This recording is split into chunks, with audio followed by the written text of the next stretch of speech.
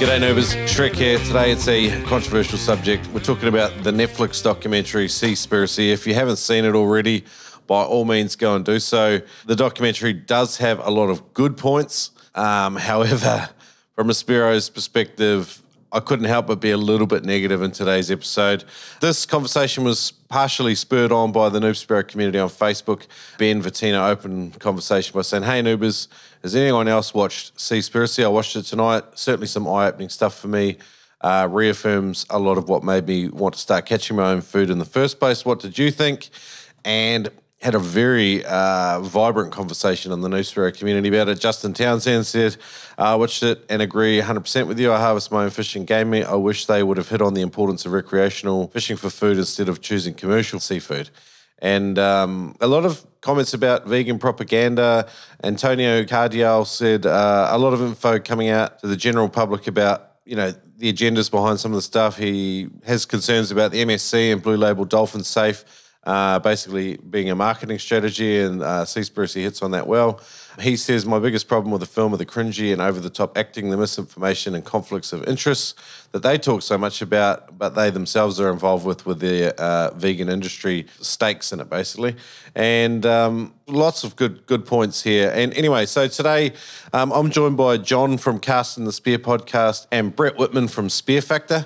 And we have a good old time approaching, you know, what could be perceived as a largely negative influence on the spearfishing world. And because I'll let you draw your own conclusions. Have a good chat. We try not to get too negative. We try to talk about the good and bad things about the documentary, but have that conversation in a more free-form way. But obviously all three of us are Spiros, and I'd encourage you to check out the other guys' podcasts as well. So John at Casting the Spear and Brett Whitman at Spear Factor both have their own unique takes on the world of spearfishing, and I enjoyed chatting with them today. So before we get there, a couple of quick shout-outs. If you haven't already, go to Old Man Blue Dive on Instagram and write your name down to help them name their lobster catch bag.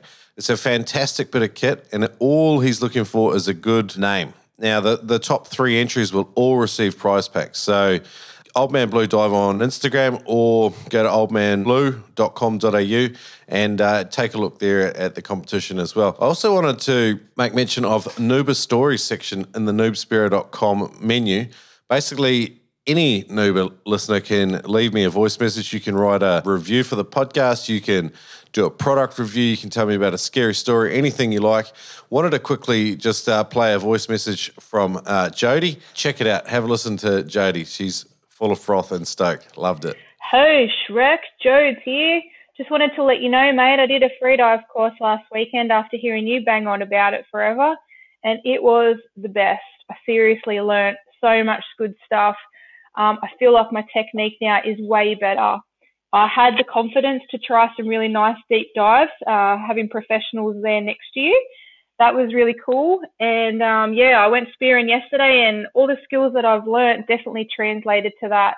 I had an awesome time and just felt like everything was smoother, like I just leveled up. I think it'd be a really good thing to do, like with your dive group. That'd be super cool. Practicing rescues and stuff like that too was just awesome information. I feel way better kitted out just in case something ever happens out in the water. So yeah, thanks for banging on about that. I definitely have those tools now in the tool bag, and yeah, I feel like I'm a better Spiro for it. Anyway, see you, mate. So thanks, Jodes, for the voice message. Always welcome. Last quick shout out before we get into Spiros on Seaspiracy. The Blue Water World Cup. So Spearfishing Championships held in Palabras Ventana, Baja California Sur in Mexico, June 22 to June 26. Check it out. Super cool competition. Tons of legendary Spiros. If you're ever in a part of the world where you have an opportunity to go and take part in a spearfishing competition, I would encourage you to do so. The Blue Water World Cup ticks a lot of boxes in terms of not only the prizes and brands to get behind it, but in terms of the fishing that's available and the community aspect of it as well. So Palabras Ventana, check it out, the Blue Water World Cup. All right, let's get into Spiros on Seaspiracy. Today's Noob Spiro podcast is proudly brought to you in partnership with Adreno Spearfishing Supplies. For your next piece of spearfishing equipment, head to adreno.com.au. Flat rate shipping Australia-wide, huge range of gear. Save $20 on every purchase over $200 when you use the code NoobSpiro. Better yet, drop into their Brisbane, Sydney, Melbourne or Perth megastores. Use the code NoobSpiro to save online or in store. Check it out, adreno.com.au. Today's Noobspiro podcast is brought to you by Neptonics.com. For US divers, Neptonics is the one-stop shop for all of your spearfishing essentials. They got free shipping on every order over $99. Now you can use the Noob10 code to save 10% off anything and everything store-wide. 10% off store-wide. Use the code Noob10 at Neptonics.com. Boom! I try to take a common sense approach to it. I'm not a scientist, nor do I pretend to be, but when I see statistics like 99% of scalped hammerheads are gone, I kind of throw up the bullshit flag on that one. Like, yeah, you know what I mean? 86% of bull sharks are gone as well. Yeah. With that note, well, let's kick this thing off. So yeah. I'm joined by Brett Whitman from Spear Factor Podcast. I've been following along on Brett's journey since he started his show and very much enjoying it and his evolution as a podcast host. I just think he's growing from strength to strength. And if you haven't already done so, tune into Spear Factor. But Brett, who else is joining us? First, thanks, Shrek. I appreciate it. And I can't thank you enough again for all the support. Like, you've been a huge help and inspiration, to be honest with you. We have Mr. John Stenstrom from Cast and Spear. He's got a podcast too. And he's got one hell of a website where there's more information on it, I think, than you could ask for on fishing and diving. I think that's what makes John a little unique because he kind of covers everything. Hey, man, thanks for the introduction. Appreciate it. We also have the man, the myth, the legend, Shrek, the best spearfishing podcast host, book author, you name it. This guy is a legend. And thank you for the invite, man. Really do appreciate it. You've been a big inspiration, and I love listening to your podcast and learning a whole bunch of things. Cheers, fellas. I like both of your work. John, I just wanted to check out one of your videos recently, that tourniquet video you did with the jiu-jitsu fella. That was awesome. Really put some wheels on. I did a podcast with Eric Anderson a little while ago, and we talked a lot about tourniquet, and I was like, wow, we really need a video showing how to do it. And your video is just nuts and bolts, 100% practical, like really well put together. I really enjoyed it. And I actually linked it up in the comments to, some of them, like my videos, because it's like, I really want people to see actually how to do it, not just like have the idea of, using it. So appreciate that. Yeah, my buddy Dan, he's just an amazing guy. He actually let me shadow him one night at the ER here in LA County. And I mean, I'm impressed that this guy can do that stuff on the daily. And once I had talked to him about, like, hey, we do a pretty dangerous activity. It doesn't have to be dangerous, but if we just knew a little bit better, we'll probably be a little safer. And he's like, dude, minimum know how to do a tourniquet. So I'm like trying to pull as much knowledge as I can out of that guy's brain and share with the community as possible. Cool. All right, fellas. So we're here. We're going to chat about Seaspiracy. All three of us have had, I'd say, very colourful reactions to watching it. I've seen it twice now, or the second time I kind of skimmed it. But if you watch it with other Spiros too, it's like you just find yourself pausing it and then having these like big discussions about some of the facts and some of the ideas that are presented in the documentary. I had some good fit thoughts towards Seaspiracy, but I'll be honest with you, I completely disagreed with the conclusions of the documentary. I'll say that up front. And if I offend people today, I'm going to do that anyway. And that'll be like every other podcast I do where I normally offend someone. So, but Brett, what were your initial sort of thoughts? Likewise, originally it started out like most documentaries about fishing and addressed, an issue, commercial fishing, which is an issue. 100% agree with them on that. Where they kind of lost me was it was pretty obvious that there were handpicking data. And the only reason why I say that is because, like I had mentioned before, about 99% of scalloped hammerheads were, gone, and 86%, whatever it was, the bull sharks. And I mean, I don't know how you get it. Number one, I don't know how you would get an accurate measurement of that, especially being that we've only been doing these studies for, we don't have a baseline or a control group, if you will. Yeah, and that's kind of the common sense approach I say to it. But the thing is, it's like a teenager when they lie to you It's like, it's not so much what you did. It's like, you lie to me and now I don't know if I can trust you. So as soon as I sense something like that, I'm like, oh, it's out the window, which is unfortunate because I think they really have good intentions and they're trying to do the right thing. Yeah. Another thing too, when I think the gentleman, I don't remember his name, the guy doing it, he was saying he was 22 when he started it. Right. Mm. And this is kind of goes to being older or whatever, grumpier, I don't know what you want to call it. But I remember how narrow-minded I was at 22. Yep. And you could take everything with face value. And the reason why was because it was the first time you were getting a glimpse at the real world. So whoever you were getting the data from was shaping your whole perception because you don't have anything to compare it to. Yeah, I think that I relate to that. I think, we're coming, when you sort of become into adulthood, it's like a lot of the rosy tinted glasses come off and you see a lot of the things about human nature and the world we live in. And there's this reaction and you see it like with a lot of young people, like, for sure, I was one of them. And there's this dawning of reality. Like, it's not all, Disneyland. We're not living in Disneyland. It's like there's a reality to life. Things die so that you can live, and yeah, I agree with you. I like that too. Ali is the creator's name. He's from Kent. So, but yeah, John, what about you, man? This one's a good one. I'll try to play devil's advocate as best as possible. But like my initial reactions of it was that it's a piece of propaganda. It had a very simplified message in a way that they outlooked on the world. I kind of come from that background where it's like before I even went spearfishing or hunting, I kind of had a way of looking at the world. But then as soon as you kind of get into the community, you understand conservation and things like that. It's like, oh, wow, it's a more complex system out there than, being a binary, it's either good or bad. I think they're in the war of ideas and influence. So for them, I think there was a blog post or a Facebook message by the head of Seaspiracy who he just outlined exactly. It's like, this is a piece of propaganda. That's why we made it. Like we have a view of the world that we're trying to influence a large number of people who don't really necessarily need to have absolute truth. They just need to be kind of shown a story, this was an excellent story, for how they kind of framed it up to get people to feel a certain way. And then, no more fishing, or we don't want you to, humans aren't the best thing on this planet. We should like back off. So I don't know. It was kind of just like there's a pretty big agenda there that I kind of was like, do we want to fight this with facts or do we want to look at it what it is? It's a story to influence people to do something at scale in a certain direction. Does that even make sense? Sorry, I looked at it as a different. No, it does.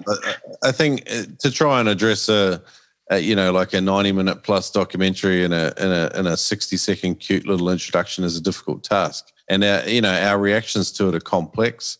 And I kind of agree with you. Like, do you want to confront the ideology behind the creator, which is kind of what Brett sort of said? Like, he was 22. His worldview was shaped by, this life stage that he was in, as well as like probably current, beliefs about the world and political parties and all the rest of it. And it seems like he very much had a green agenda, like a vegan agenda. And I think that it was designed deliberately to get severe reaction from people. I can't see anyone that eats a quantity of fish not having a serious opinion about it. And people should be intentional and understand what they're eating and hunting and catching and stuff anyway. So if it does nothing else but that, then maybe it's good. It has had some sort of positive impact. Brett? Well, I think, yeah, kind of along those lines too. I think the message and what they're trying to do is good.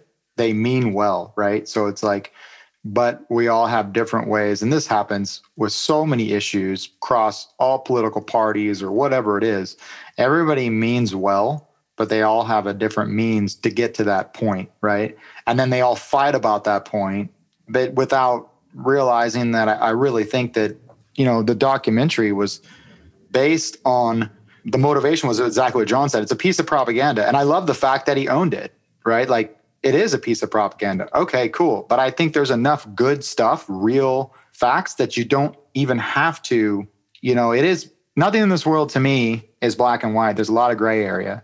But if you can pinpoint things and know what you can tackle rather than try to go for this whole thing, if you can win one battle at a time and win the war, rather than make blanket statements, you do lose people. But, to their point is that you're going to get people. You're going to get especially younger kids, younger guys, girls, whoever, and they're going to be aware of it. And you might get a few of those because they'll take it for face value. It's the same thing for me. It's kind of personal because the documentary Blackfish, like I know Rick O'Barry from what he did at our program where he cut the nets and whatever. And it's like the other side to it is some of these activists, it is about money. Yeah. Because if they weren't doing that, like they have to have, conservation, it is a business. Oh, you do make money. Yeah. I mean, look at when I went to the zoo and I take my kids to the San Diego Zoo and you look at every animal on there is on a threatened species thing or whatever it is. And it could be a pigeon and it's like threatened. And it's funny because it's like, that if it's threatened, then there's going to be conservation, which means there's going to be money behind it. And that does create a lot of jobs. And I do, again, think that the goal behind it is, for the most part, I think for a lot of people, even, when I was training animals for the Navy, it's like we all care about these animals and that's why we're here. There are, however, the big driving force is money, because if we get money, then we can help them even further. So they might bend the rules a little bit. They might sell a different message just to get, more people talking and more funds generated to support it. I do think in the documentary, which I didn't like, was it seemed like they were like dog eat dog. They started turning on, people that were trying to do good, like with a gentleman with the Earth program when he was my problem's bigger than your problem. Like, right. Why aren't you solving my problem? My problem's more important than your problem. Yeah, and he wanted a guarantee. And it goes back to that black and white thing. You can't guarantee anything. People do get paid off. And I appreciate the fact that gentleman was being 100% honest and saying, I can't guarantee everything, but I'm here in Point Loma, which is a huge Portuguese fishing community. And my neighbors are all Portuguese fishermen and they tell stories. And I know from talking to them, like, they're not trying to catch dolphins. That's a pain in the ass. They don't want to deal with that, And unfortunately, that does happen sometimes. There's a lot of ivory tower thinking too. I mean, what was your take on it, on John? On particularly on I don't know, this high-mindedness, like the simple idea that don't eat seafood, don't eat fish was the conclusion of the entire documentary. How did you feel about that?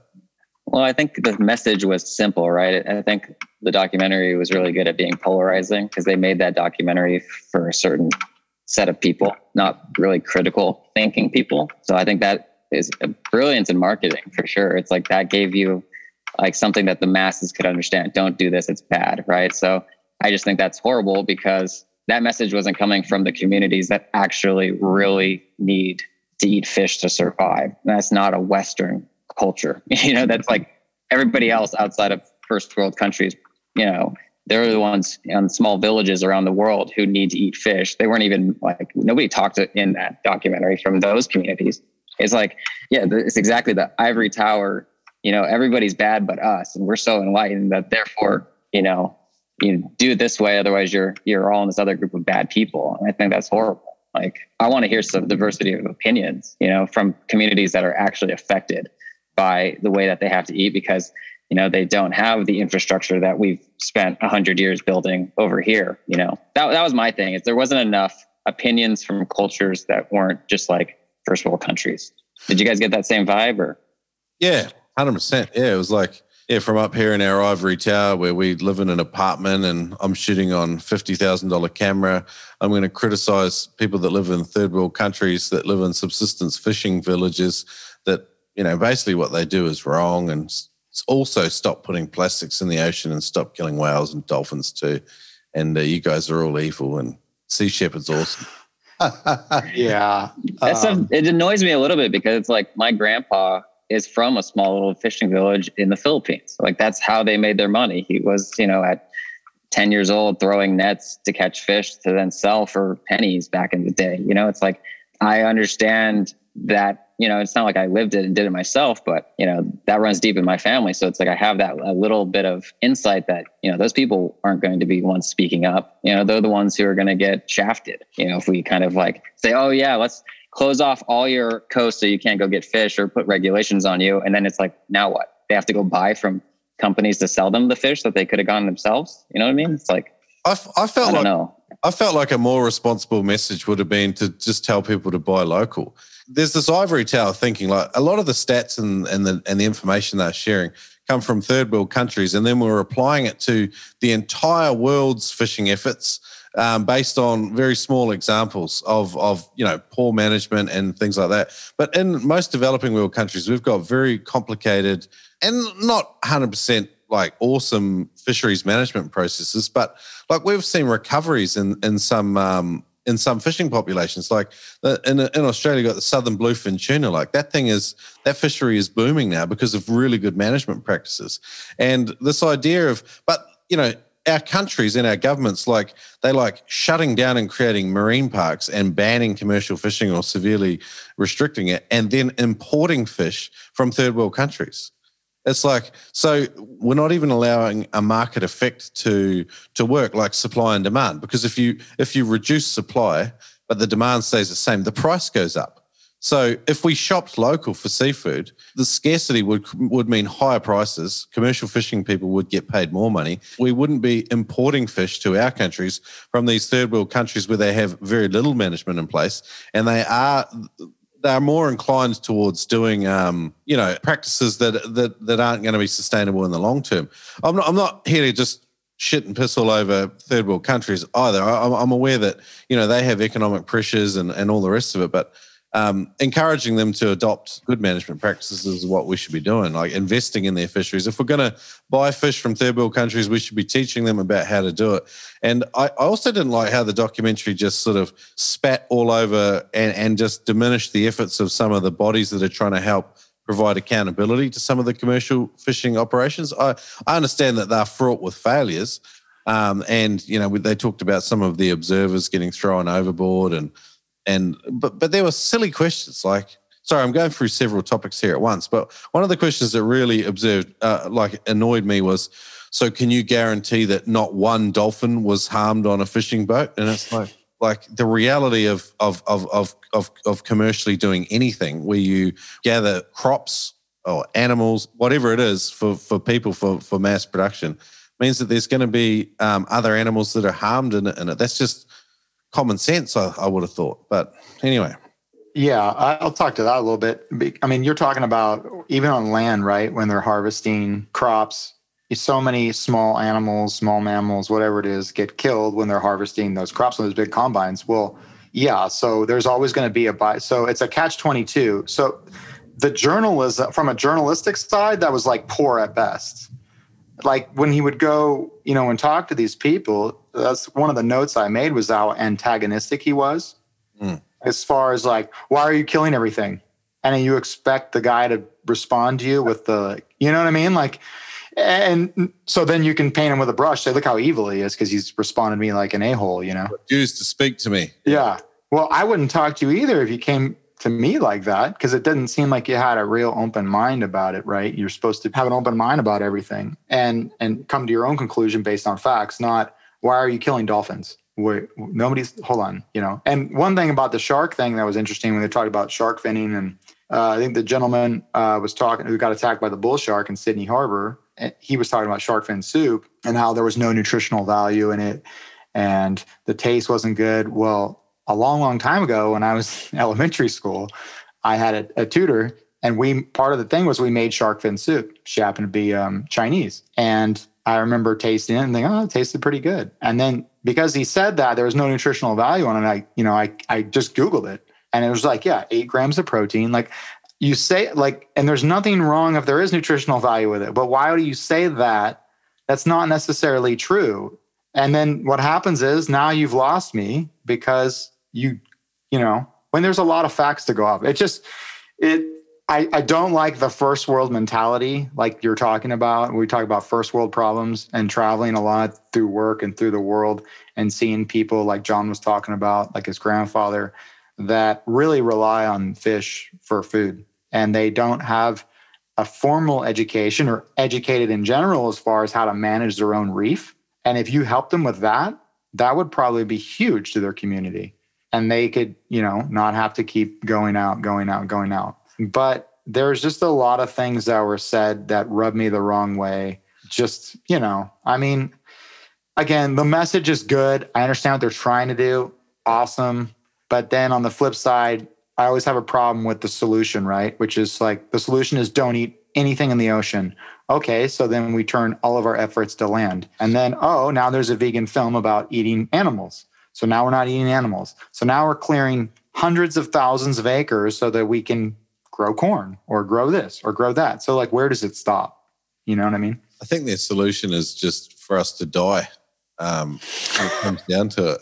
It's just, it's population control. Yeah. We are the virus. But not them. Not them. They should, because they've reached a new moral, like a higher plane of being. But the rest of us that eat fish and meat and whatever else, we should all die because we're just ignorant. And the world would be way better if it was just vegans. And I think the thing is they paint us all with the same brush, right? Like they act like we're murderers of fish. And I know, and I can speak for my other friend too, every time I pull the trigger on a fish, it means something to me. I know, you've seen a fish, it looks at you, whatever, and you kill it. And you try to kill it quickly so it doesn't suffer. But the connection again with that food is I appreciate it far more than I did if I just bought it at a store. But the other thing is I am doing my part by going out and getting my own food. I shoot one fish and I come home and we might eat that, that 30-pound grouper I got. Well, I'm still eating that thing. And so, but to say like we don't care about animals. I love animals. Like my house is like a zoo. So I hate the getting painted with all of a sudden we're all looped in with commercial fishing, and abusive commercial fishing. But one thing probably a lot of spearfishing people don't realize is like I've seen Spearos with Sea Shepherd shirts on, and I don't have a massive problem with Sea Shepherd. Like some of the stuff they do, fantastic. And a lot of these green activist groups, some of the stuff they're doing has some merit, but they are fundamentally against all forms of fishing, all forms, recreational fishing, spearfishing, everything. They specifically list spearfishing as something that they're against. So just like be aware of that and be aware that they 100% disagree with our lifestyle of sustainably harvesting fish, even on our own terms. And even taking one, they still don't like the idea of it. And it's a classic example of ivory tower thinking. The other thing I was going to say, and I wrote it down, it's Brandolini's law. It's also known as the bullshit asymmetry principle, which sort of comes about like if someone creates a false, delivers a false fact, the order of difficulty needed to refute that is an order of difficulty greater, Like if someone says, like a classic one is like, 15% of this is that, and it's like, well, where do you get your numbers from? Oh, I read it somewhere, It's like, oh, cool. All right. So I'll just find your stat from wherever it is, and then I'll find, superior stats. And I think like this documentary, they muddy the waters. They confuse people, and they like to give you so much information that you can't deal with it on a stat-by-stat basis, like you said, and then they lump in other arguments. And it seems like, they've got one legitimate stat, so then they throw in three more with it, even though those stats aren't peer-reviewed research or anything like that. And I found this whole documentary was sort of fraught with that. Like they threw a lot of numbers, and I haven't even had time to go through even a quarter of them. Have you guys done much research into it?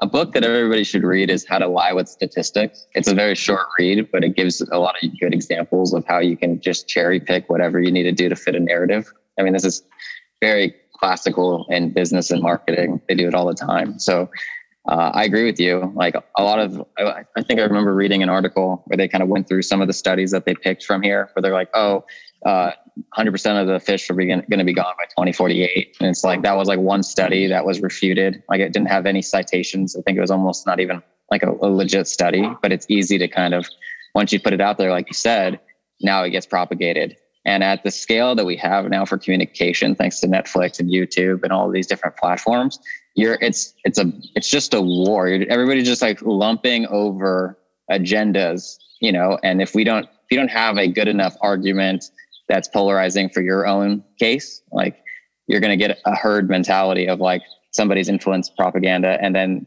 if you're not vocal enough to fight back, you're screwed. Does that kind of make sense? It's like, that's my problem with like the fishing community is we have a lot of different anglers, and like there's commercial guys, recreational guys, there's Spiros, there's this and that. And we all kind of think, our own way is the better way. So then we're going to be fragmented. Whereas like a vegan agenda or whatever can say, fishing is bad. And it's like, they're going to win to a certain group of people versus us where we're like, oh, well, recreational is the only good way, or spearfishing is the only good way, or like commercial guys are bad. But, if we don't start kind of figuring out a way to band together and have a unified message, fishing is just not going to be a thing, in my opinion. Because they're already trying to do it with the 30-30 initiative, like 30% of coastlines and waterways need to be shut down from like all kind of fishing. And then they're trying to do 50-50 by 2050. So it's like all these things are going to happen. Like if we're not like kind of unified and figuring out how to influence for our own community, our kids aren't going to be fishing. I can guarantee you that. Yeah, it's good. And it's classic. It's Sun Tzu, isn't it? Divide and conquer. It's split us all up into our various sort of partisan groups and then make us fight each other. And the documentary does that. It tries to get us to all jump on a bandwagon against commercial fishing. And there's some practices in commercial fishing that are legitimately way, way, way past their use-by date. And, our ability now to use technology has given us some advantages over nature that we need to be 100% cognizant of when we plan management strategies.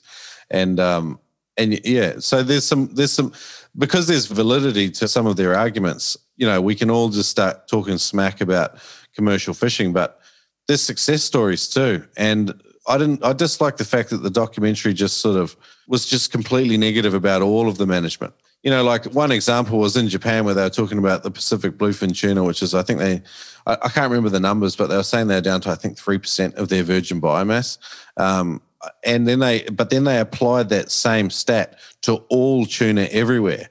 And it's like, well, okay, there's Pacific bluefin tuna in this area, there's Pacific bluefin tuna in this area. Those fisheries and their migration patterns and their spawning cycles are all different, and they're all managed different by different user groups in different countries and stuff like that. So, that it's like they're using a form of, cognitive bias, which relies on us hearing the stat from Pacific bluefin tuna and then hearing it loosely applied to all species. I just thought it was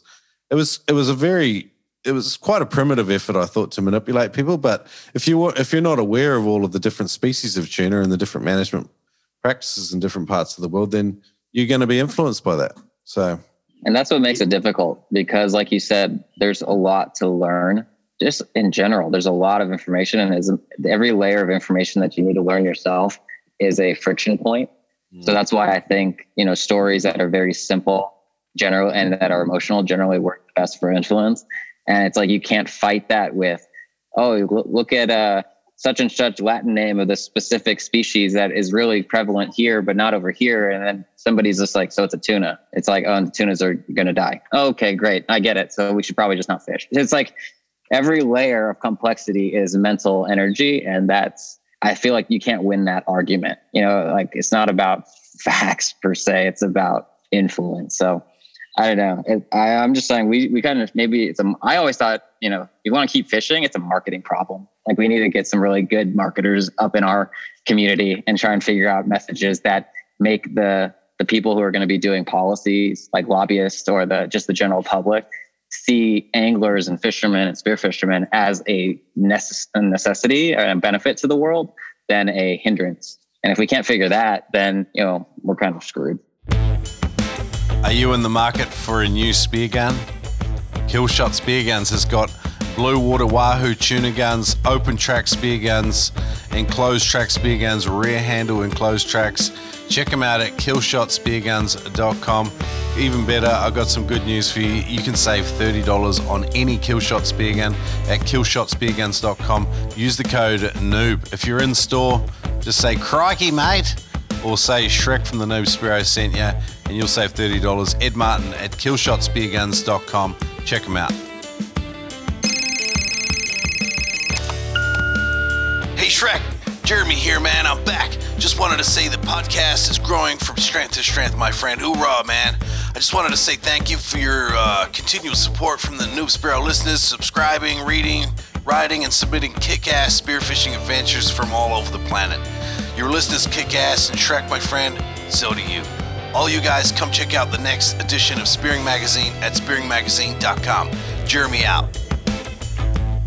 Let's talk about some of the different topics that they address in the Seaspiracy, because I felt like there were some legitimate areas that, I mean, we should all be concerned about.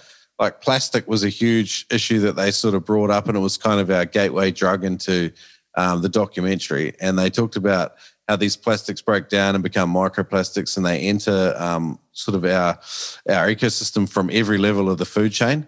And like I heard a lady on Joe Rogan podcast, like I think maybe a month ago, and she was talking about how, you know, our fertility as a broad spectrum society, like human fertility is dropping 1% every year in a linear fashion, and it has been doing so for the last 30-something years. And that may or may not be a good thing.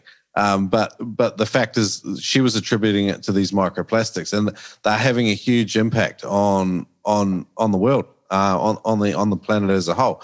What did you guys think with regards to the plastics topic? Well, for one thing, you know, when he was talking to the lady about 46% of the plastic island, you know, the patch out in the middle of the Pacific Ocean was fishing nets. And I thought that was kind of funny. I thought it was kind of loaded. And it kind of begged the question to me was that, have you been there? Like, have any of you that are all making all this stuff, have you actually been to that? I mean, because it very well could not even, it very well could not even exist. It could be just another propaganda thing. And I'm not saying it does or it doesn't. I believe that it does. But what my point is that you're commenting on something that you've never even been to. Mm-mm. And you're saying that, oh, it's all fishing nets. So therefore fishing is bad. It seemed like a very specific number. I wonder where some of that research has came from. I can't imagine that right. Like some government funded thing. It sounds like another fringe group with a vested interest in presenting a specific type of information to the people that provide their funding. Because looking where the funding comes from and how their funding models operate helps you to understand some of the messages that they're sharing. And, you know, like plastics, you think, oh, okay, it'd be a relatively simple issue. Like, let's have a chat about, you know, which countries and cultures are generating, you know, the largest volumes of plastic. Not that disperses our own personal responsibility, but, you know, like actually having a good look at the problem. Do you think that 46% figure was just a figure that they threw out to provide that entry into starting to talk about the fishing?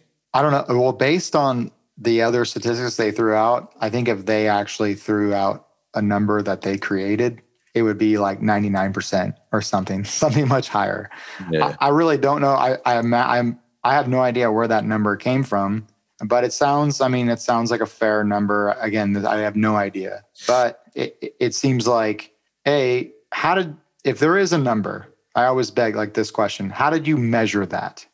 Did you take a sample size of, like, say, an acre of plastic that was out there, part of that patch, and you measured that and then applied that to the rest of it, like, and just times that whatever by, you know? So I don't know how they got that number, and I don't know if I've actually seen like data from it, right? And again, I'm not a researcher, I'm not a scientist, but I can Google things, and you know, if it is, I mean, plastic is a major problem, and I don't think anybody would dispute that. Now, however, is plastic all because of commercial fishing, or mostly because of commercial fishing, as they suggested? It's like, dude, come on, really? Like 46% of plastic is all due to commercial fishing. So it goes back to commercial fishing. It's like, that's a stretch for me. I felt like during that section of the documentary, there's some really compelling storytelling that it helps you relate to him, which is what it was designed to do. He starts talking about how he cared about the oceans and its inhabitants, and then he started signing all these e-petitions and stuff, and then he started realizing that plastic's this huge problem, so I'm going to go out and I'm going to start cleaning my local beaches and stuff. I thought that was pretty cool. Like if he was for real and that is actually what he did, I like people that connect action to, you know, the stimulus that they're receiving. You know, like if you see a problem, be part of the solution. I felt like that was probably the best part of the documentary for me, where he became personally responsible for his own actions and did it. And I think most people should do that, because a lot of people just talk about shit and they never do stuff. And if it's connected to direct personal action where you take a greater responsibility for your own actions and within your own sphere of influence, then I think that's a huge thing. I don't know if it was legit or just another storytelling gimmick. Because after watching the whole documentary, you start to question whether he's honest about stuff or whether he's telling a great big story, Because, I mean, and documentaries are really just someone telling you a story. Elements of it are probably not true.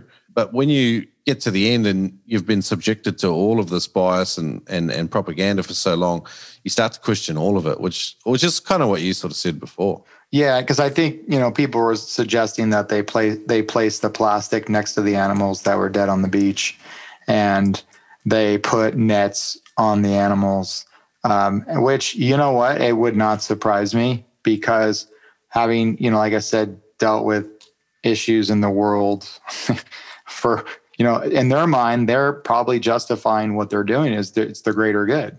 I totally understand that. I know a lot of people that have done do some bad shit for the greater good, and that's how they justify that. And again, I think the thing is that as far as there's always an underlying, for me, a little bit of respect for, everybody involved in making that film, Ali and everybody else, because like you said, they went out and did it, right? That takes effort.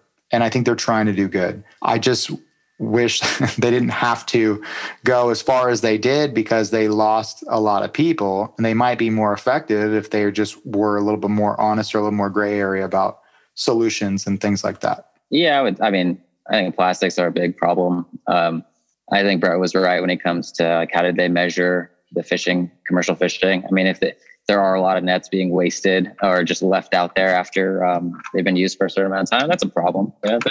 There's certain solutions that can be done regulating commercial vessels to make sure that they're compliant. I think that, I know it's a very visual thing when they were saying they were throwing off the inspectors off boats, and I'm sure that's happened multiple times. It's a money thing, right? Especially in different countries. I think plastics is a big problem, but it's also like who produced a lot of plastics. And it's like a lot of the times it's first world countries, and then they send these products without thinking about the full end of life of what happens at the end of the life of the product. And then, they're not held accountable per se, but then they're willing to say like, hey, look at all this problem in these other parts of the world, which you kind of had a stake in, like plastics have been around for like 70 something years or whatever it is. But they came from generally first world countries and then shipped all over the world to make a profit. So like, I don't want to paint them all as like, I understand that people have to make a living, and they do a lot of good in terms of getting fish to the dinner plate to help feed people. But there are practices, and I think, like you said, like technology could be used better to make sure that everything is well managed. And, certain practices like nets and long lining and dredging. I don't like dredging. I think dredging is bad, really bad. But do you guys want to comment on that a little bit? Yeah. What are your thoughts? No, I agree with you. Like there's something to be said when we're out there running around spending all this money trying to shoot a stupid bluefin tuna, and you turn around and our limit here in California is 2 a day, which it could be two a summer. That's about all I get, which is fine. But you turn around and then there is a commercial boat with a plane and whatever, and a speedboat, and they're just scooped up the entire school over to the holding nets in Mexico, and they unload all the fish and then they grow them there. But the point is, it's like you just scooped up like a mile's worth of tuna, and then did that when here I am running around like an idiot trying to shoot one, my buddies, and if we get one per boat, like we're good, And so I don't necessarily know, the bluefin is very sensitive. The bluefin is a sensitive fishery, and depending on where you're at. And with the explosion of everybody really into sushi, especially here, I mean, I could attest to that. I wouldn't eat raw fish. I thought that was bizarre until my wife got me involved in sushi. I was like, that's pretty good. But, that's the whole, I'll never order, toro unless I know where it comes from, or because I don't want to contribute to that. And like John said, I totally agree. These people are human beings that are trying to do what they got to do for their family. I live in a neighborhood full of them, commercial fishermen, and they're not bad people. We just have to be like, the dolphin safe thing is kind of funny. When the dolphin safe thing happened here in the United States, you know what they did? They took all their vessels and they moved down to Samoa. Yeah. And so that didn't really fix anything, did it? Like just out of sight, out of mind. Yeah. And so, I think there is some good ways of doing things when they used to do with poles, but I think the big problem is the supply and the demand. There's supply, but if we decrease the supply because we're educated on what's going on and what's, then we can make a decision, not having bluefin every time you go out or whatever it is. You can decrease that supply, which would then allow people to be able to do sustainable fishing practices without having to scoop up a mile of fish because everybody in San Diego wants sushi. Yeah. You know what I mean? So that's kind of where I'm at. Like, it is a supply and demand thing. And I do support my local fishermen friends here that I know are going out, sitting out all night, fishing for white sea bass, trying to get it. And then they sell it to my friend's restaurant. So I totally get it. Influencing public opinion so that you can influence demand on particular species is a huge problem. And I talked to Valentine Thomas about it ages ago. It's about how do you skew public opinion so that they desire or want to have more locally caught stuff, and particularly sustainable fisheries, like the all sharks are endangered argument, and they're all like Bruce from Finding Nemo. It's incredibly simplistic, but all of a sudden, because of this influence, like the shark fin soup thing, we've been smashed with that vegan propaganda about sharks for probably at least 10 years, and that has heavily influenced our demand of shark. Like, shark is not caught like it was. But even like the sustainable species, and there are a number of them, like we're not talking tiger sharks and great white sharks and things like that. I'm talking about school sharks and the other sustainable type fisheries. They no longer catch the same amount of fish of those species because no one wants to buy it.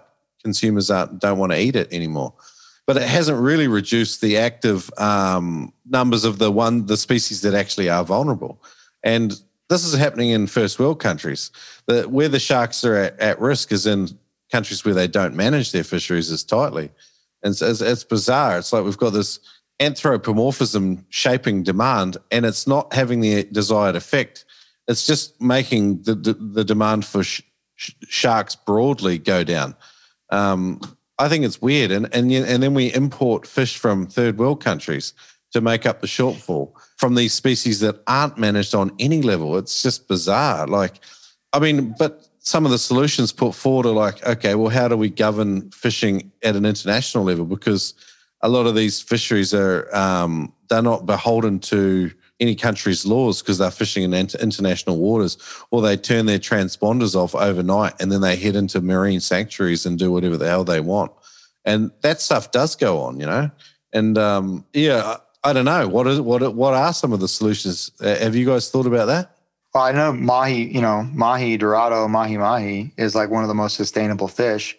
And it's also really, really delicious. Mm. So it's like that's a targeted species where I think could be the poster child for sustainability, and people can feel good about eating it. And then that would release some of the pressure on other fish. But as far as like flying, like when you're getting fish from other countries, and I agree with you, it's a little weird because having been to a lot of those other countries, there is no thought as far as sustainability or anything like that. It's like, hey, we got to make money. There's a reef. Let's do it. Right. Like I know guys that go out at night. I don't know them personally, but I know of people and I've seen them go out at night on scuba and just decimate a reef. And to me, that, really pissed me off, quite honestly, because when you spend enough time on a reef and you dive it, like you get to know a lot of those local fish. That sounds kind of funny, but you're very protective of it. And to see people do that, like nothing can sustain that. Like it's not even,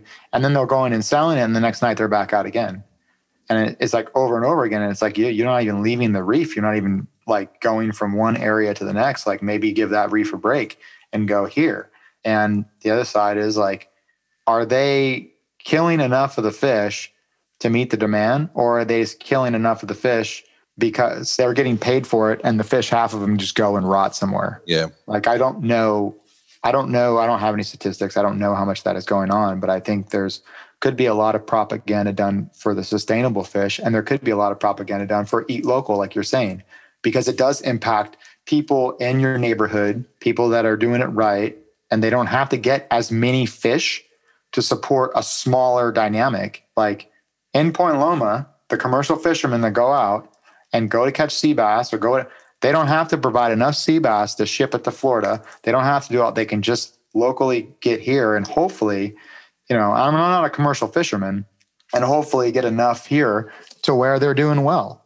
And you know what? If you got to subsidize them, subsidize them. We subsidize a lot of other things. Why not, help out like how we help out farmers? Why not help out fishermen? And I know some of them are heavily subsidized up in the salmon fishery up north in Oregon and Washington. They get paid to not fish, which is maybe, is not necessarily a bad thing. There was criticism in the documentary leveled against subsidizing any form of fishing because they believe it's you're paying for the long-term detrimental impact of these fishing people on our environment. By sending them any money at all or helping them or incentivizing any action, you're contributing, basically. That was kind of one of the arguments. Did you pick up on that, John? Or Yeah, that's a complicated situation on that one. I don't really have a good answer to that. I do understand that it's kind of a tragedy of the commons. I think we kind of experience a form of what happens when the water runs out, for example, in California with like the almond farmers. Like, do you band together and kind of look at the problem as a community and figure out a best way to manage it so that everybody wins? Or do you just say, I have access to this well, I'm going to take the last gallon because I need to make the money for myself? I feel like fishing is kind of a little bit similar, where it's kind of a finite resource that, everybody has to pull from, but everything is sectioned off and fragmented to where it's like, if I don't go myself and grab the fish and sell it, then my family can't eat. But in reality, it's like there has to be this like hybridization of, that's why we have a government, is to figure out ways in which to throw money in certain ways that the end result benefits the entire group. I don't know if that makes sense, but I'm just like, it's a very complicated problem. And that's why I think the simplicity of the messages, it's easier for people to understand, where it's just like, don't fish, or fishing is bad. So then you don't even have to look at all the different use cases or the different, levers. You change this lever, it affects this group of people, they get mad and all this stuff. It's just easier to say ban it or something, or don't do it, it's bad. So I don't have a good answer on that one, to be honest. If your buddy had a blackout on your next spearfishing trip, think, what would the outcome of that be? Do you know how to revive someone from a blackout? Would you even be in a position to do something about it? Or would you be diving, chasing after a fish as your buddy sinks down to the bottom of the ocean? Do you know where most blackouts happen? Do you know what you can do to minimize your risk of having a blackout? My name is Ted Hardy, and I'm the founder of freedivingsafety.com. In my free online course, you will learn the truth about shallow water blackout, the myth of, I don't push myself, I know my limits, I'm in tune with my body, how to minimize your risk of having a blackout, and most importantly, how to save your buddy's life if they have one. Visit freedivingsafety.com to sign up for your free course today. Dive safe out there. It's not even that hard.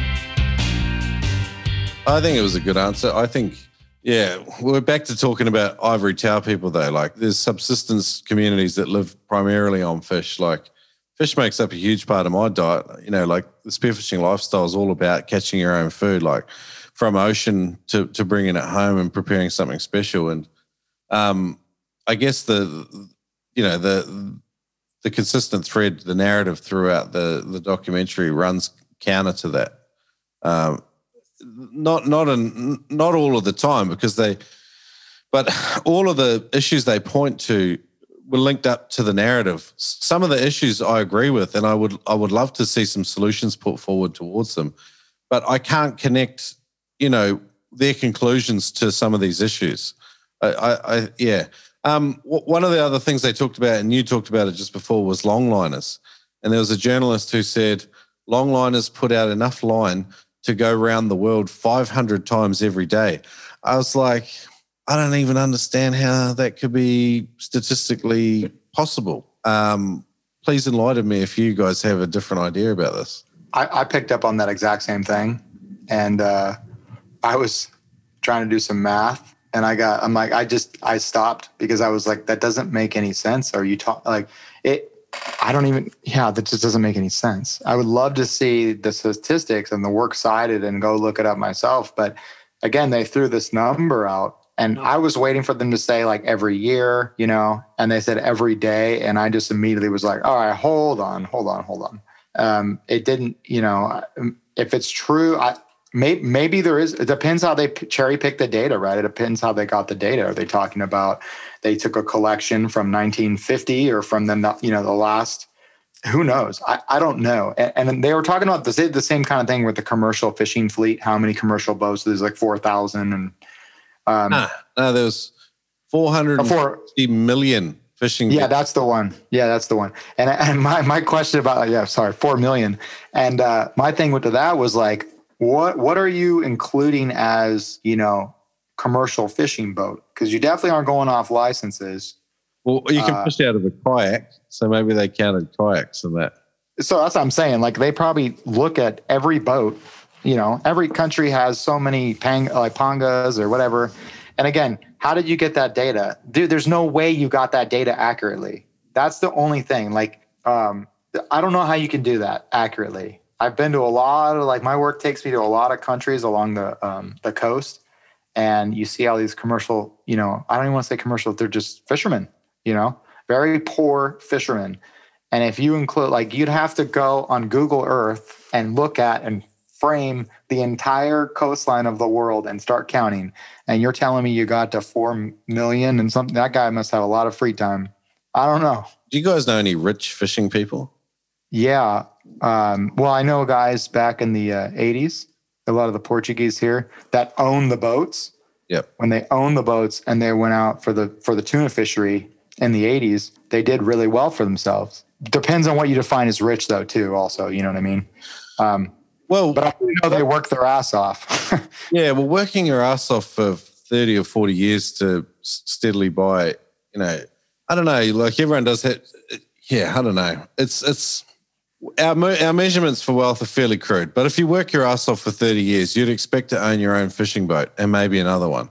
I don't know if that's unreasonable, though, because according to the conclusions of this documentary, you've made it at the expense of the oceans. And that'd be the way they would define it, wouldn't it? So here's where I'm at. So this is a personal thing. I used to work with one of the guys that's the first mate on the Sea Shepherd. I'm not going to mention any names, on one of the Sea Shepherd's boats, right?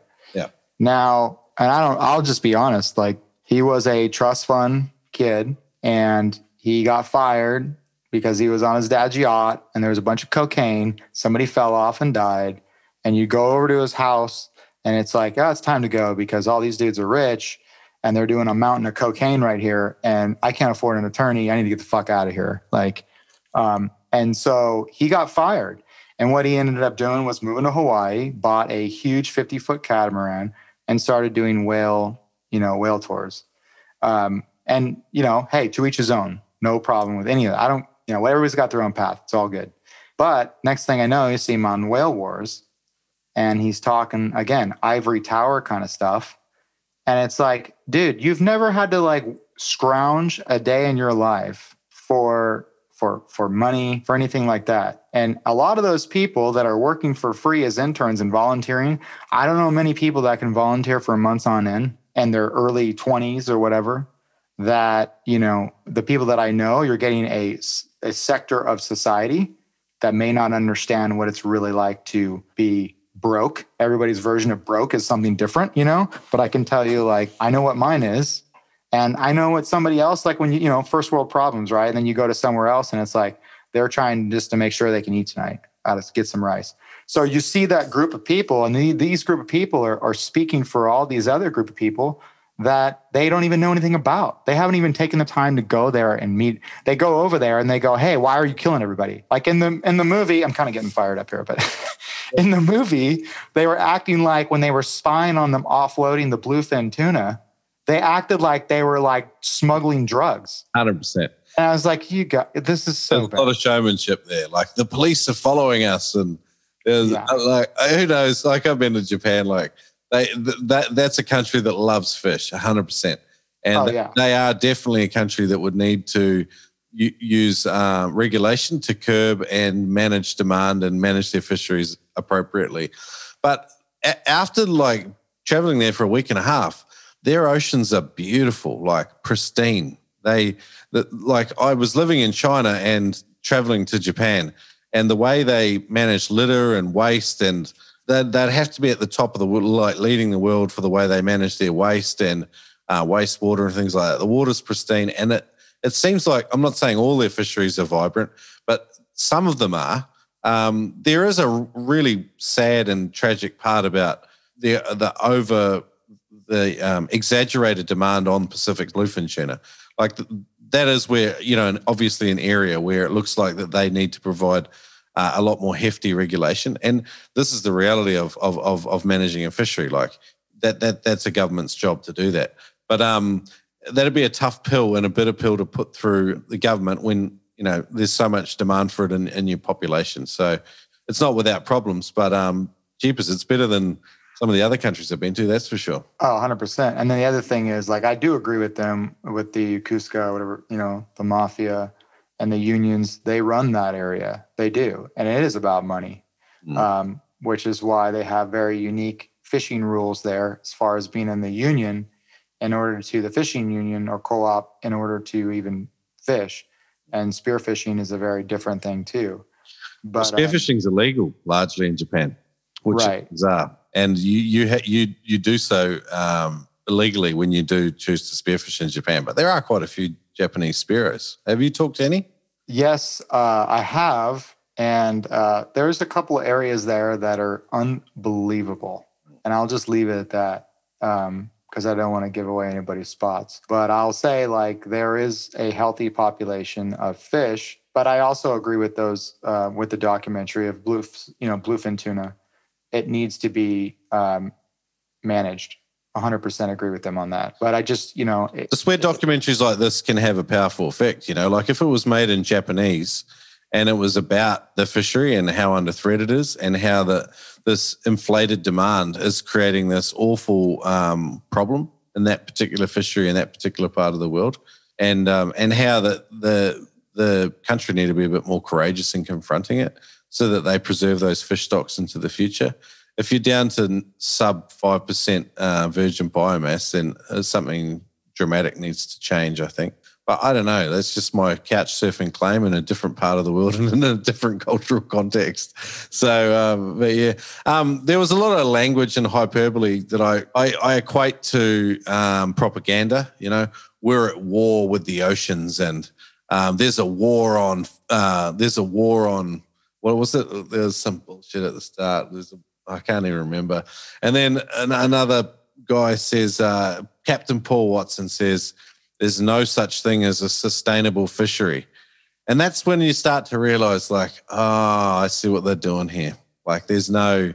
Yeah, I got to comment on that real quick. And the only reason why I'm calling absolute bullshit on that is if that was true, then there would be no Polynesians.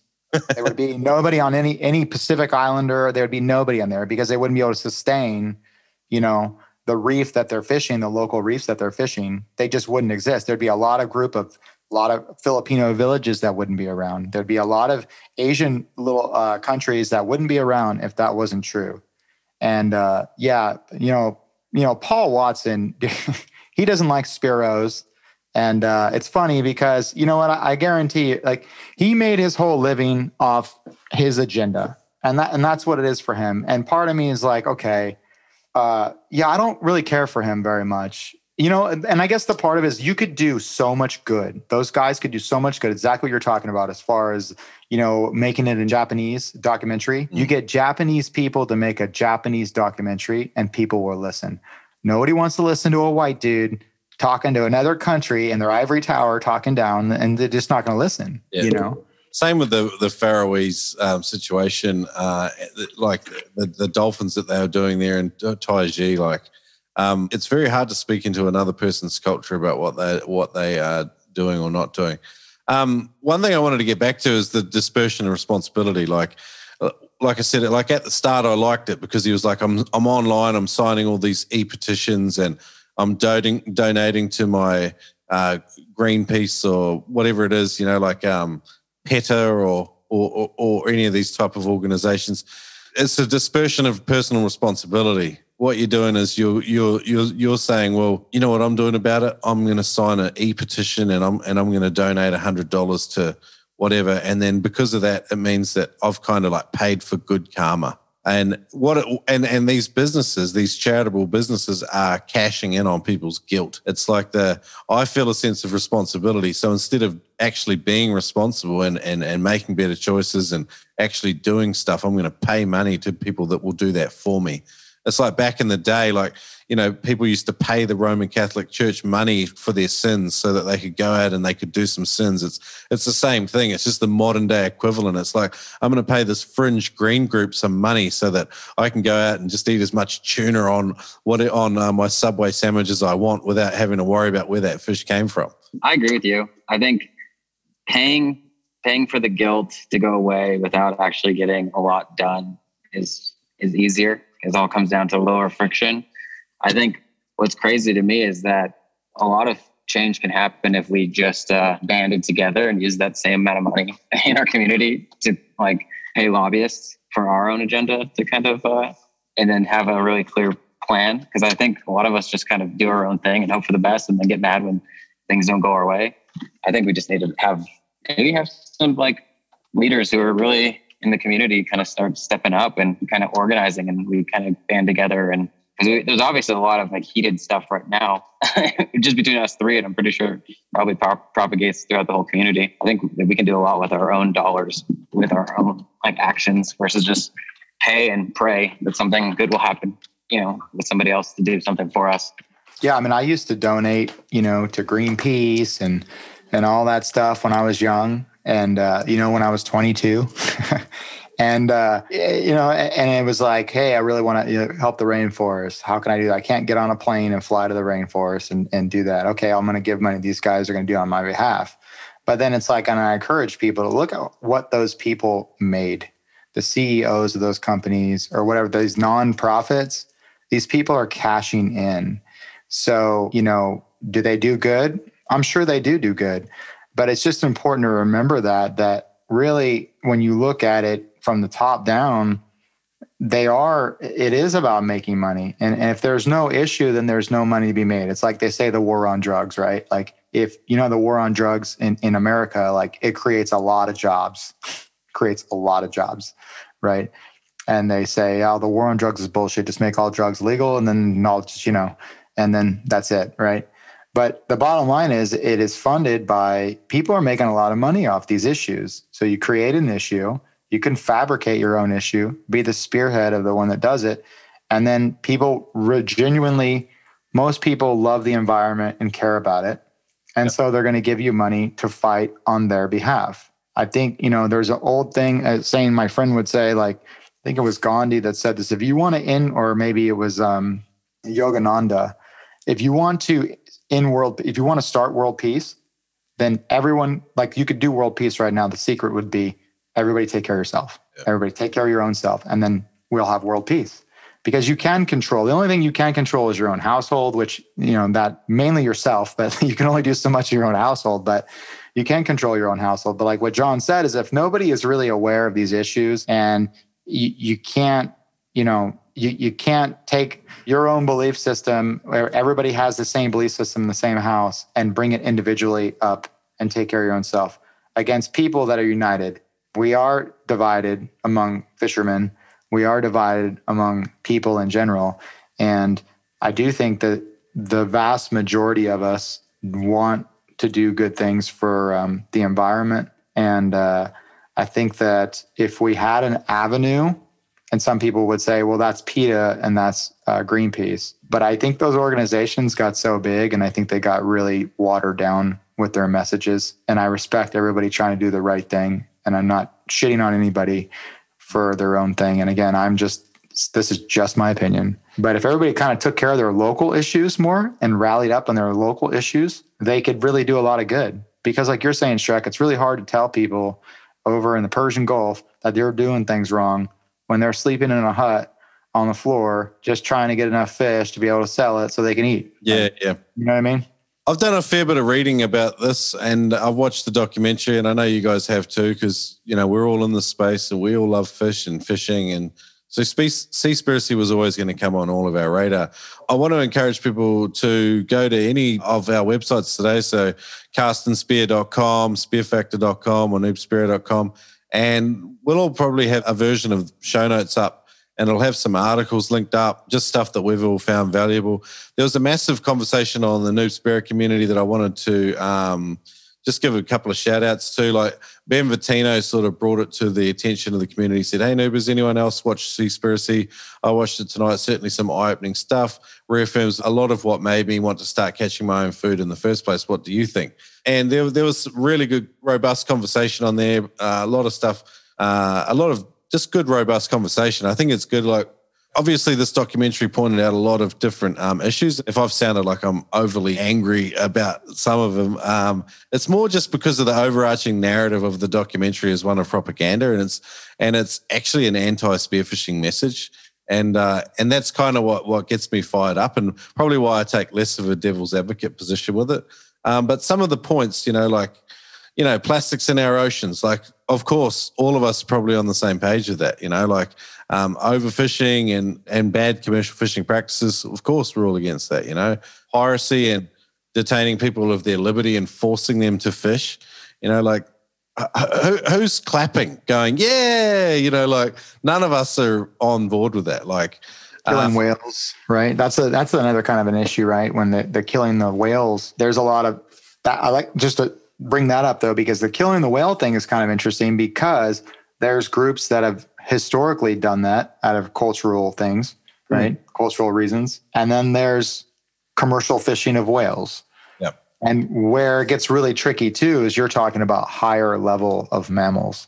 So now that, like, from I've worked with them, that, like, they can reason and think, and it gets a little weird. And I just wanted to see what your guys' thoughts was on that portion of the film, because they're not supposed to commercial whaling, but they have that, the loophole for research. And I think everybody knows that it's bullshit. Right? They're shooting all these whales like it's for research. Like, sure, bro. And I think that's the issue that people have with it, not necessarily, the cinematography, right? The visions of whales, nobody enjoys that. It's terrible. Just like deer hunting, right? Seeing an animal bleed out, nobody's gonna enjoy that, right? I don't think anybody that hunts really enjoys that. But it definitely creates a conversation.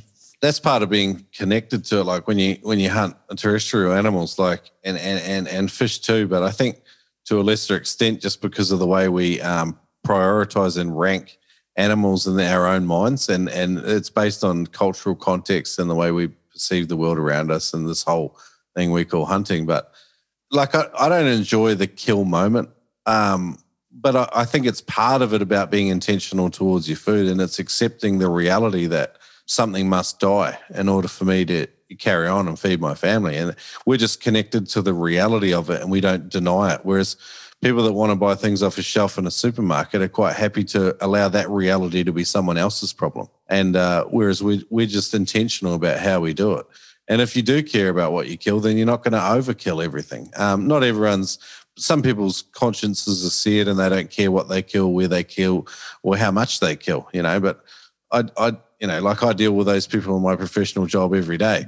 But I think spearfishing makes you more intentional towards it because you become aware of it. If you've practiced any form of hunting and you're directly connected to that activity, then it takes on a different reality, and you just accept the cost of it.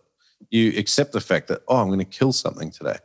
That's your reality. And it's not that you enjoy it. It's just something that you accept and you don't take it for granted, I think. But yeah, like looking at whales and dolphins get slaughtered, man, like because of where I grew up, like New Zealand's very progressive in a lot of ways. I'm disconnected from the reality of having to do that for food. And whales and dolphins have never been part of my diet. So I have a moral problem with me personally being involved with it. But having said that, I didn't grow up in these cultures where they do that. So I admit that I have a level of thinking that, is not I don't understand it. I don't live there. I didn't grow up in it. If I did, maybe I would have a different idea about it. But yeah, that's kind of my thoughts. I'm in the same camp. I think it's not my culture. So I feel like me speaking upon it, I have my own personal, emotional, when I see it, I don't like to see it. I think they're pretty high on the animal hierarchy. And, at some point in the 21st or in 2021, can we get those cultures, good quality meat shipped around the world? Yeah, but I don't think they're doing it for that reason. I think they're doing it because it's part of their tradition. And some traditions, they're going to keep going for the community, and some might go away over time with education. It's like not always will the next generation in those groups be wanting to do that, and I think with the internet and being connected, it doesn't take much to influence those newer generations on, say, like a YouTube or something, to be like, maybe that's not the same way we should do it. Like, I don't know. I think it's, I don't want to speak on it because then I'll be hypocritical, right? It's, I think teach their own. And me personally, I just don't like to see it. I like whales and dolphins. oldmanblue.com.au. The people at Old Man Blue absolutely froth on the spearing life. They intentionally make super hard wearing and super practical gear that will stand the test of time. Visit them at oldmanblue.com.au. They continue to develop new products, but if you want a lobster bag that will stand the test of time, visit oldmanblue.com.au. If you want a bridle insertion tool, visit oldmanblue.com.au. If you want a fish stringer, a shark clip, a lobster loop that will perform and last, visit oldmanblue.com.au. Yeah, I'm in the same boat. Yeah, right. No, that's it. Like, it's like I like whales and dolphins, so I don't want to kill them and I don't want to watch it. That's pretty. No, it's so true. But to sit in judgment on someone else and their activities like that, like I'm all about personal responsibility. Like you do, you're responsible for it. Act in accordance with the moral framework that's on your life. And if it's out of line, that's definitely something we need to look at. But if an entire culture is doing something, then who am I to sit back? Well, I don't know. It comes down to cultural imperialism and some of these bigger arguments, doesn't it? Well, it's like, cows, right? Like we eat cows all the time, but I guess, cows are holy, sacred animal in other countries. And so they might look at us as like, what are you doing? So it is hard, you got to take care of your own backyard first, right? But I think, again, like where the issue is that there's laws that were passed saying if you're going to, kill an animal, it's got to be for this. And then apparently they're saying they're killing it for this, but it's sold in stores. And I think that's the issue for those people. There was an international treaty that they saw that the world sort of signed onto and said, we will no longer kill whales and dolphins, except for the purposes of science and blah, blah, blah. But Japan officially withdrew from that accord, so they no longer belong to it. I don't think the people in the Faroese Islands ever agreed to it or signed on to it. And, so they're good. There's pockets of indigenous people that just do what they do, like there's an island just off Brisbane, and they killed dugongs, which is the sea cows, manatee type things. But they take one or two a year, and they believe that the oil that they get is medicinal properties, and they also kill turtles, and turtles are another sacred cow. Sorry, excuse the reference to what you were just talking about. But and culturally to us, like eating a turtle, it's like, I like turtles. Again, it's like I like turtles, but who am I to say it's wrong to do? Because turtles. According to one of the people in this, like 6 out of the 7 species of seagoing turtles are on the verge of extinction. So, I don't know. There's a discussion to be had there, but it's culturally relevant, isn't it? Yeah, you said they were threatened. And that's where I kind of got off on that topic of like, as soon as he said that, I was like, it reminds me of when I was at the zoo and every animal at the zoo was threatened, right? Yeah, so, and the other big thing is, growing up, you see all these animals and they're all cute, right? Like rabbits are cute. To kill a rabbit for food, like my kids would probably disown me, But in other places, and I've done it, like, they're pretty good to eat. My last housemate was Colombian, and he was a vegetarian. His name was Rodolfo. Really, really awesome bloke. Moved in, I thought, how the hell is this going to work? Like, I love meat and fish, and I've got this vegetarian guy moving in, and he was just an absolute gentleman. Like, and I found out later when we became good friends that his father had killed his pet rabbit when he was a child. The rabbit's name was Pepito, and his father killed the rabbit in front of him and fed the family with it. And after that, he decided, and he did it. He became a vegetarian for the rest of his life. And I'm glad your kids aren't vegetarians yet. Yeah, it's a key word. Yeah, that it's like what you were saying. I come home with the fish. And, my daughter and my daughters, my kids, I'll run out. They want to see what you got, and I brought on that really nice mahi one day, and they're like, "Oh, it's a beautiful fish, Dad. You shouldn't have killed it. Yeah. But then you eat it and they're like, "Oh, okay. I don't want you to kill any more of those, Dad." I'm like, "Okay, I won't. Yeah, we'll see." But my wife would disagree with that. But yeah. Yeah, they're beautiful, but and people connect that beauty with like, "Oh, I like it. I don't want to kill it." But then, like one of the first species you learn about if you've got mahi in your area is that super fast growing fecund, like not really commercially harvested in any way. And they're a great species to spearfish because of that. And we like them, but they're beautiful and we kill them. And that's the reality of what we do. Like the documentary, Ali, he says, I finally knew what sustainability meant. It means that something can go on and continue forever, regardless of how much suffering it causes. I then began to wonder if sustainability was the right goal. And I think that was probably a bit more honest. It was he was questioning just the reality of killing stuff to live. And I think that was really where he was going with the documentary the whole way. And that was kind of the conclusion of the documentary, is like, don't eat fish. Incredibly simplistic and wonderful, and just not a reality for most of the world's population. So, but at least he was honest there at the end. I thought he was battling with ideas of just basic morality, just like most 22-year-olds do when they're coming to terms with the world around them. But whether you're a vegan and you eat spinach all day and leaves, you're still killing stuff. That's the reality of being alive. Because, agriculture's got just as many issues as commercial fishing does, if not more. And they're probably better understood in a lot of ways because terrestrial farming has been more studied than the oceans have. The oceans have really been open to more rigorous study for the last 50 years or so, whereas farming's, you could argue, has been going a bit longer than that. But yeah, I just, it was an interesting thing. I didn't really connect it with his age like you did, Brett. I feel like there's always going to be some kind of moral guilt no matter what, right? And that's what, like, we're all kind of just projecting, so-and-so over there is worse than me, even though if you're on this planet, you have some kind of effect on it, right? And I think a lot of people just don't want to just admit that there is some kind of engagement. Something must go down if something goes up. If something dies, something else has to live. And I think a lot of people, that kind of thought process you're not able to comprehend it. So it's like, okay, that group of people is worse. Let's like feel better by saying that they're worse off than me.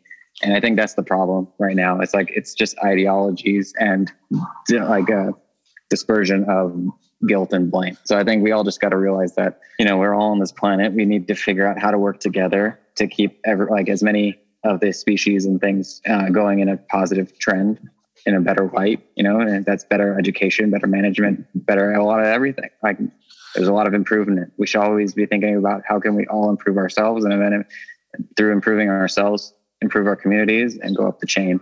There's a lot of room for improvement. I think we just got to kind of work together as a species. John, you say it like such a gentleman. You're making us look bad. Down there at Maha, Brett, he's all zen and stuff. He's just like a yogi, freediving yogi. I'm just looking at the beautiful winery vineyards over here, and I'm just like, it's just beautiful. Everything's beautiful, but we all matter. We all need to figure this out together, not hate each other, and not. I think too, like what you're saying is, I also appreciated what he said at the end. And I have friends that I know are vegan, and they're vegan for the sake of they don't like killing animals. And for whatever reason, that's fine. That's your thing. Then you know what? God bless you. And that's okay. But for us spear fishermen now, it doesn't make us like Satan. Because there are plenty of bad people out there. And women fish too. Yeah. Sorry. That's all good. It's all good. Sorry. Apologize. There's a lot of badass women out there. If the men have to be Satan, then they have to as well. So yeah, she devils, I guess. But I mean, there's. So I get where everybody's coming from, and everybody, like you said, has their own moral code, and that's good. You should be an individual and have your own moral code. I think the problem that we get in today's society is always bastard. Like, because people think or do things differently than then they're wrong, right?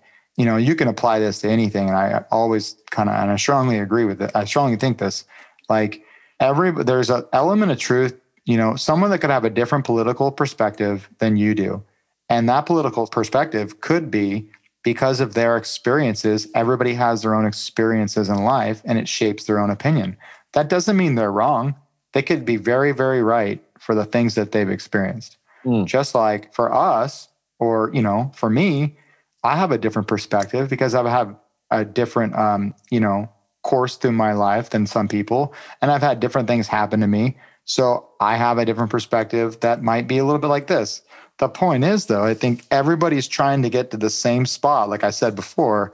And because we all have different, influences and things that happen in our life, we're like, well, no, you're going to get this way. Otherwise, you're going to lose this, or you're going to get this way because, but the bottom line is, if everybody, we got to be united. And there's a lot of people that make a lot of money off keeping us separated.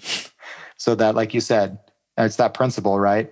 Divide, and then you're going to just control, and I don't know whoever that is. I don't know the powers that be, maybe someone, whatever it is. The point is, if we all give a shit about the environment, we all do. We just have different ways of applying that care and love towards the environment. Some people don't understand how you could love something and then kill it. I totally get that. Totally get that. And then other people are like, yeah, I have no problem with that, like we do. But so it's just very different. The bottom line is having respect for everybody's opinions. And I think what happens is when you feel like your opinion and your side is not getting respected because you're kind of getting demonized, that's when your hackles come up, right? And that's when you stop listening. And then that's when you just go on usually defensive mode, which is kind of, in a way, probably what's happening here a little bit. But well, that's from my point of view anyway. For sure. But I love the fact that they have an opinion. I love the fact that they came up with it, and he came up with it. And like you said, he had a problem.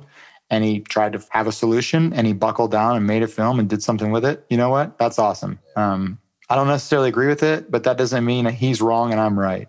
It's a good thought to end on, I think, Brett. We've had a massive conversation today. So Brett's at Spear Factor on Instagram. Is that right? At Spear Factor, one word? Spear Factor, yeah, Spear Factor, one word. Cool. And John is at Carsten Spear, also on Instagram, John? Yep, on all the platforms.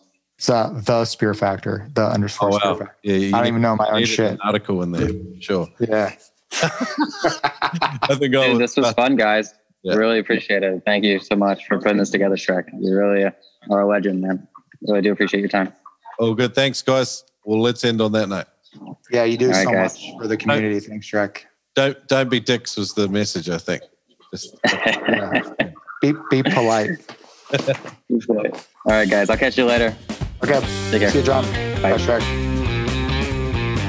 Massive conversation today, guys. Really want to just thank John at Carsten the Spear and Brett Whitman from Spear Factor for coming and join me.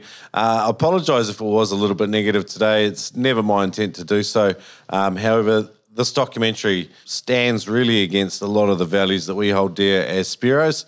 And I'm not sure if you share my opinions, and that's fine if you don't. I would encourage you to take part in the broader conversation on the Noob Spearo community on Facebook. And come and have your say. I'll have a new post up there when this episode goes live, and I'd love to hear about what your thoughts were on it. Again, massive thanks to Brett, Spear Factor, and John at Carsten the Spear. Check out their podcasts if you can. If you love the Noob Spearo podcast, I'd love it if you left us a review, and if you just froth on it, like more than 40 others do, become a patron listener at patreon.com/Noob Spearo. Every single dollar earned through Patreon is used to fund trips where I get to come out and go diving with listeners, interview legends, and basically dive a different part of the world for myself. And I really love it. Thanks for listening. Next week, we're off to chat with the wet mammal, Sam Clothier. Boom. Adreno stock all the equipment noobers need for freediving and spearfishing. The Adreno spearfishing team will help and advise you about equipment, diving, trips, dive locations for Spearos and aspiring Spearos of all levels of experience. Visit them in store, chat to one of their friendly team members. They've got stores in Sydney, Melbourne, Brisbane and Perth, and there's a new one on the way.